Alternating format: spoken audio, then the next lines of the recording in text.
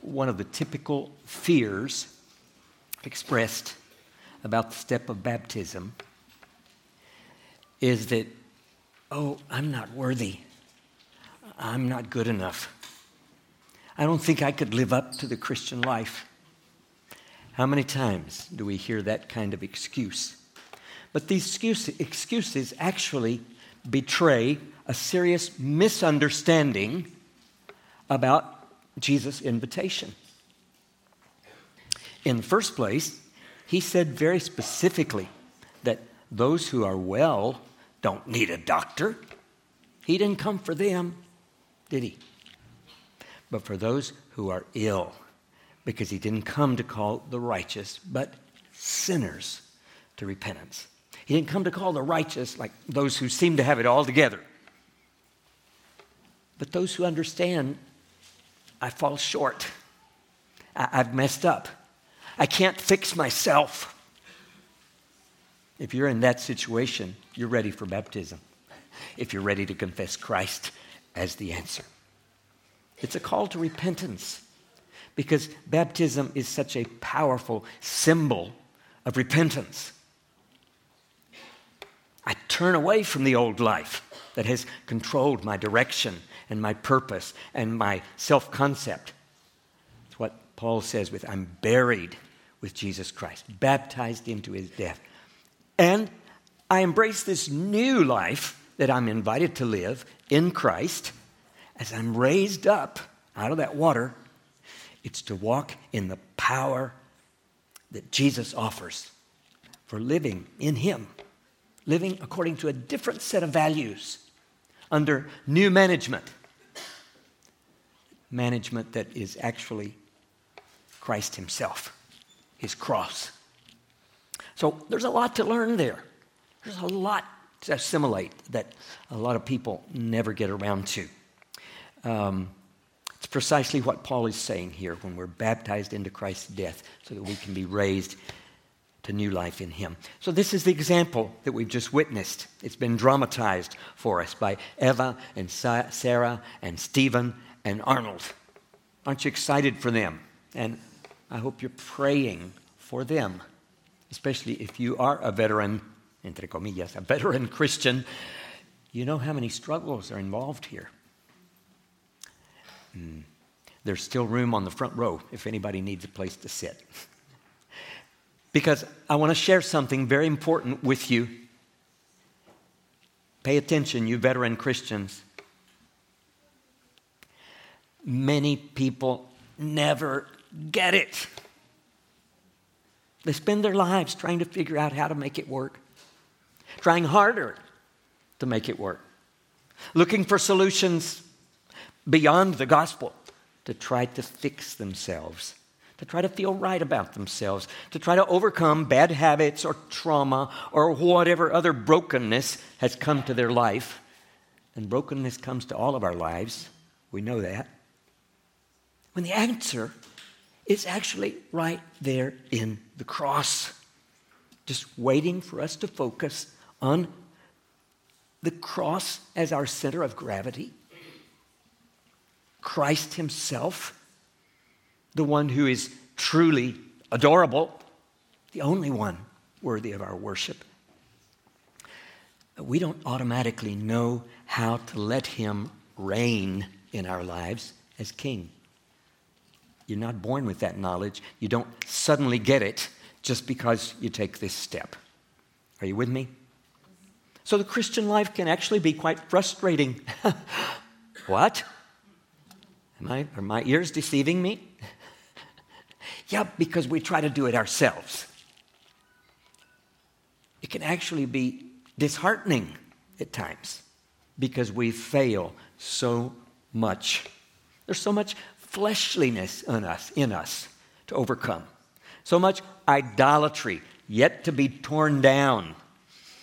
So many hurts that need healing at a deep level. So much clutter and distraction in our lives that needs cleaning up. You see, when we were children, our gray matter was actually very soft, very tender, very susceptible to being damaged or warped twisted in the wrong direction, wounded, etc. You got dysfunctional family issues. You've got broken homes. You've got all kinds of unresolved conflicts. You've got unhealthy social influences that are growing daily. You know what I'm talking about. So the minds of children and teens can be stained with trauma, with corruption, with false hopes, with unhealthy addictions, and wiping that slate clean and starting over. That's what Nicodemus found so unbelievable that he said, this sounds like going back to your mother's womb and being born all over again. And he just couldn't imagine it because Jesus had described it that way, hadn't he? As a spiritual rebirth. Well, maybe we can't wipe the hard disk clean, but Christian faith does involve a total reorientation, a reprogramming of our heart and our mind. It was always intended to be a journey, a pilgrimage, on which we learn obedience through what we suffer. When you hear obedience, think of reorientation, a change of direction. Obedience, because obedience, at the root means whom you hear. And before I was just listening to me, my flesh, what I wanted, what I thought would make me happy. And following Christ is about, no, that's not it. You listen to Him. And we don't automatically stop listening to our flesh, do we? Some of you are nodding. I hope everybody is getting that part. Because we have so much to unlearn. At least I did. I don't know if I'm abnormal or something, but I had so much to unlearn and reformat along the way. So I want us to examine, with the little bit of time that we have, Paul's and Peter's different ways of expressing what this Christian life is about. So we can grasp these deeper things of God, see the challenge before us. Paul says we're baptized into Christ's death so that we can be raised to new life in Christ. Yet Peter emphasizes that as Jesus suffered by our hands, don't forget, and for our sakes, He was actually leaving us an example to follow so that we might walk in His footsteps. Well, Peter and Paul seem to have very different ways of conceiving what happened. But they are not opposing views. They're totally complementary. So let's look at what each one said about what Jesus did and what it means. We really need to start with the historical context, but the truth is I don't have time to go into it all. Just to mention that the context is persecution and suffering. And many churches today are remembering the persecuted church and all the suffering that's going on there, with 1 out of every 7 Christians today suffering for their faith. So this is what Peter was about, even if I can't go into it because of lack of time. And the structure of the letter is also very relevant as we see that it was about holiness. That's what Peter was exhorting them to, a holy life, because that's the change of chip, the change of direction. This world is not committed to holiness. Oh, is that anything new? We already knew that, didn't we? This world is committed to anything except holiness. So can you imagine, in the midst of all of this, Jesus calls us to holiness? Do you realize what bichos raros you're going to be? If you're holy, you're going to be different. We're called to be. The letter, sorry again, I can't go into all of this structure for lack of time, but it's about holiness, and within that call to holiness is the call to endure suffering. Because Jesus' sufferings had huge eternal benefits. Yeah, redemption, forgiveness, healing, salvation. That's huge. And His suffering, His willingness to go through all that suffering is what provided it for us. Well, that means your suffering is also going to be useful in His hands. You say, well, wait a minute, I really don't want to suffer. Well, yeah, we know. We don't either. But he said, in this life you will have afflictions. But be of cheer. I have overcome the world. So whom are you going to listen to? It's that simple. The world or to Jesus. So both Paul and Peter insist that Jesus was without sin. In verse 23 of 1 Peter 2, in case you wanted to follow along in this exegesis, insists that he committed no sin, no deceit found in his mouth. And Paul emphasizes the same thing. The one who knew no sin, had never sinned, that's the one that God made to be the sin offering. Okay? The same way they emphasize that his example was just matchless. It deserves our paying attention to how when others insulted him, he didn't insult back.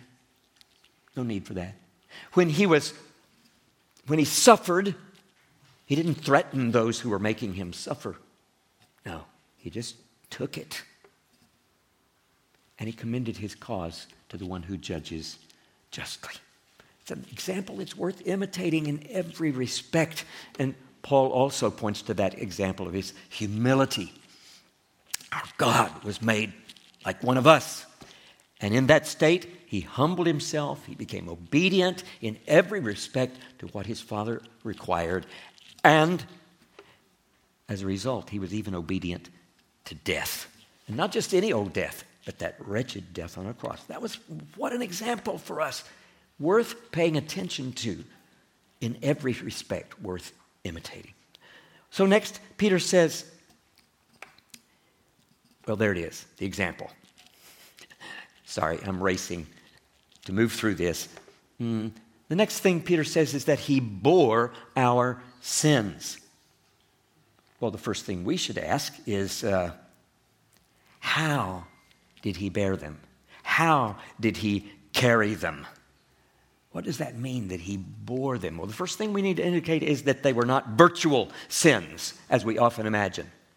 They were virtual, floating down from heaven that God was pouring out on him. No, they weren't virtual sins. They were real sins. They hurt. They were painful. They were what the people were doing to him that day. You see, Jesus' mind didn't just go blank, go numb. He didn't turn into a zombie as he was suffering all of that sin that was being cast upon him that day through the trial, through the beatings, through the mocking and the ridicule. No, he was totally aware of everything that was happening. Well, what was he doing with it? What do you do when somebody is doing something terrible to you? Do you just stand there and go numb? You react one way or the other, and Jesus' reaction was always forgiveness. Do we get it? Our forgiveness was being enfleshed right there in the person of God's Son. And he was reflecting what God the Father has in his heart toward us. Do we get it? It's very important. So how did he bear that sin? Well, he bore it with patience, with perseverance, with such a generous spirit, with mercy and forgiveness that was reflecting what was in his Father's heart. Well, Paul, on the other hand, he doesn't speak of it the same way. He says Jesus was erasing our sins with his forgiveness. That's how he expressed it. Just like John the Baptist, when he spoke of, there's the Lamb of God who takes away. He takes it away. He removes it, gets rid of it. It was about forgiveness. Paul says that in Colossians 1. Redemption is about forgiveness. That's what it is. That's what it amounts to. Of course, redemption reminds us that in the Old Testament there was the kinsman redeemer. The kinsman redeemer, in order to redeem one of his relatives out of slavery or his property out of being sold away from the family inheritance, would pay. He would make a payment on behalf of that relative. So in the New Testament, Jesus' life is often spoke of as a ransom payment for our sins. The early church fathers understood what was being talked about there, but by the early medieval period, they were beginning to ask, well, whom was the payment made to? Because if you're making a payment, it has to be to somebody. And so some concluded, well, it's a payment made to the devil. Aha. Well, by the middle and late Middle Ages, the Christian thinkers, were beginning to be dissatisfied with that concept. He was the prince of this world, but God didn't owe him anything. So that couldn't be right. So they reacted strongly against this notion and came up with another solution that maybe was worse, that the payment was made to the Father. He was the one who needed to be paid off to restore his honor. And this idea would be reinforced in the Reformation, where they clarified the payment was actually made to satisfy God's law, God's wrath. Expressions still in use today, though I don't believe they really reflect biblical teaching. Galatians 6 says very clearly, God's law is never damaged. It's always operative. What you sow, you reap.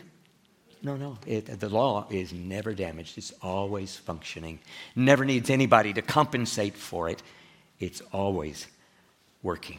So maybe a better understanding would be to go back to those early church fathers, the New Testament understanding of this expression as a metaphor, that God in the flesh was simply paying the awful consequences of humanity's rebellion, our waywardness. It had consequences for us and for him.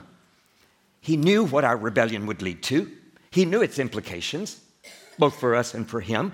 And he knew that when he came personally to us, we would manifest all our rejection and hatred of his authority. We would manifest it in his face, which is exactly what was done to Jesus. All that wretchedness in our hearts poured out on Jesus, and he responded with all the love and forgiveness that's in God's heart. So Peter and Paul next will speak about our response. How do we respond to this?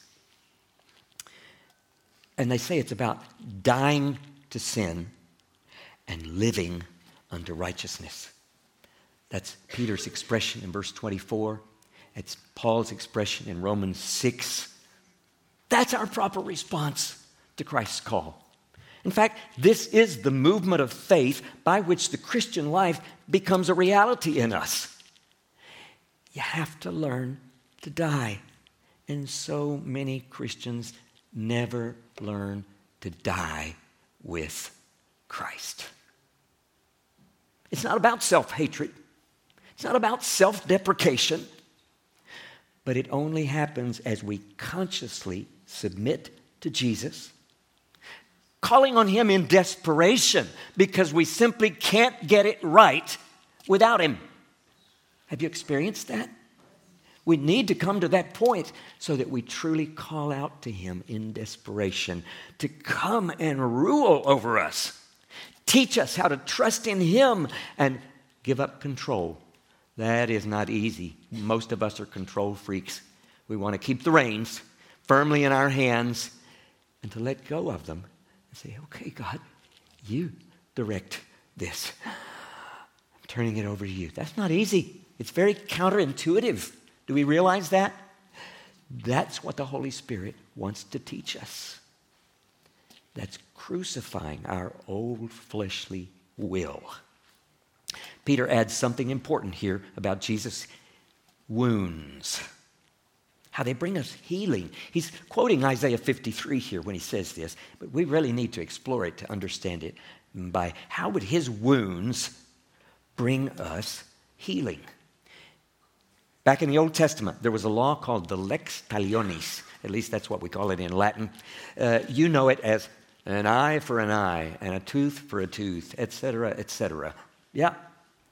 A tit for a tat. Its purpose was to restrict compensations for damages to the actual value of the loss. In other words, put limits on revenge. You can only go this far. You lost your eye, you can only take an eye. That's as far as you can take it, okay? Look at Jesus' wounds. Think about Jesus' wounds. Unjustly inflicted on the innocent Lamb of God. There was no reclamation of damages in those wounds. No demand for vengeance or retribution or compensation. No desire for retaliation. He had been hit again and again, humiliated to the floor. He had been wounded utterly. And there was no desire for retaliation. There was only forgiveness. He just let us take it all out on him. Do you see it? That's why you and I can find emotional and spiritual healing for our wounds in him. He takes all the blows with his divine shock absorbers. We have to pay attention to that when we have wounds and hurts and angers that we have not resolved yet. You resolve those at the cross in the wounds of the Savior. It's right there. Take them to him. So Peter and Paul together give us this composite picture of Christian discipleship that's so focused on Jesus as our center of gravity, the healer of our souls. Peter ends this section saying, "For you were like straying sheep. You were lost. You would never find your way. But now you have returned to the shepherd and overseers of our souls." Shepherd and overseer of our souls. It's an interesting word there. Returned to the shepherd. It actually means to turn around, to turn back, to convert. It's about conversion. Being converted to the one who is the shepherd and overseer of every sheep that returns to the fold. Because he actually rose from the dead, you know. That really happened. It's not just a legend. There's no other logical explanation for the disciples' radical transformation from fearful, trembling cowards to fearless witnesses. There is no other good explanation. So Jesus' invitation is not just to help you survive, but to help you get fully revived. This is about new life, folks. You got to believe it and lean into it and ask him, make it real in me. Following Jesus is not just for you to be able to get by, but for you to get up and be healed and experience wholeness in Christ. You don't call Jesus Lord just to guarantee you a future home in heaven, but so that you can follow in his footsteps in the here and now. You're called to be on an earthly mission that keeps you in heavenly growth mode for the rest of your life. Does that describe us? Is that you? Can you identify with that? So what does it really mean for you to take up your cross and follow Jesus?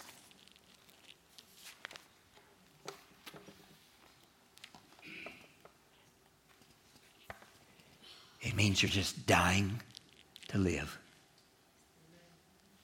Did we get it?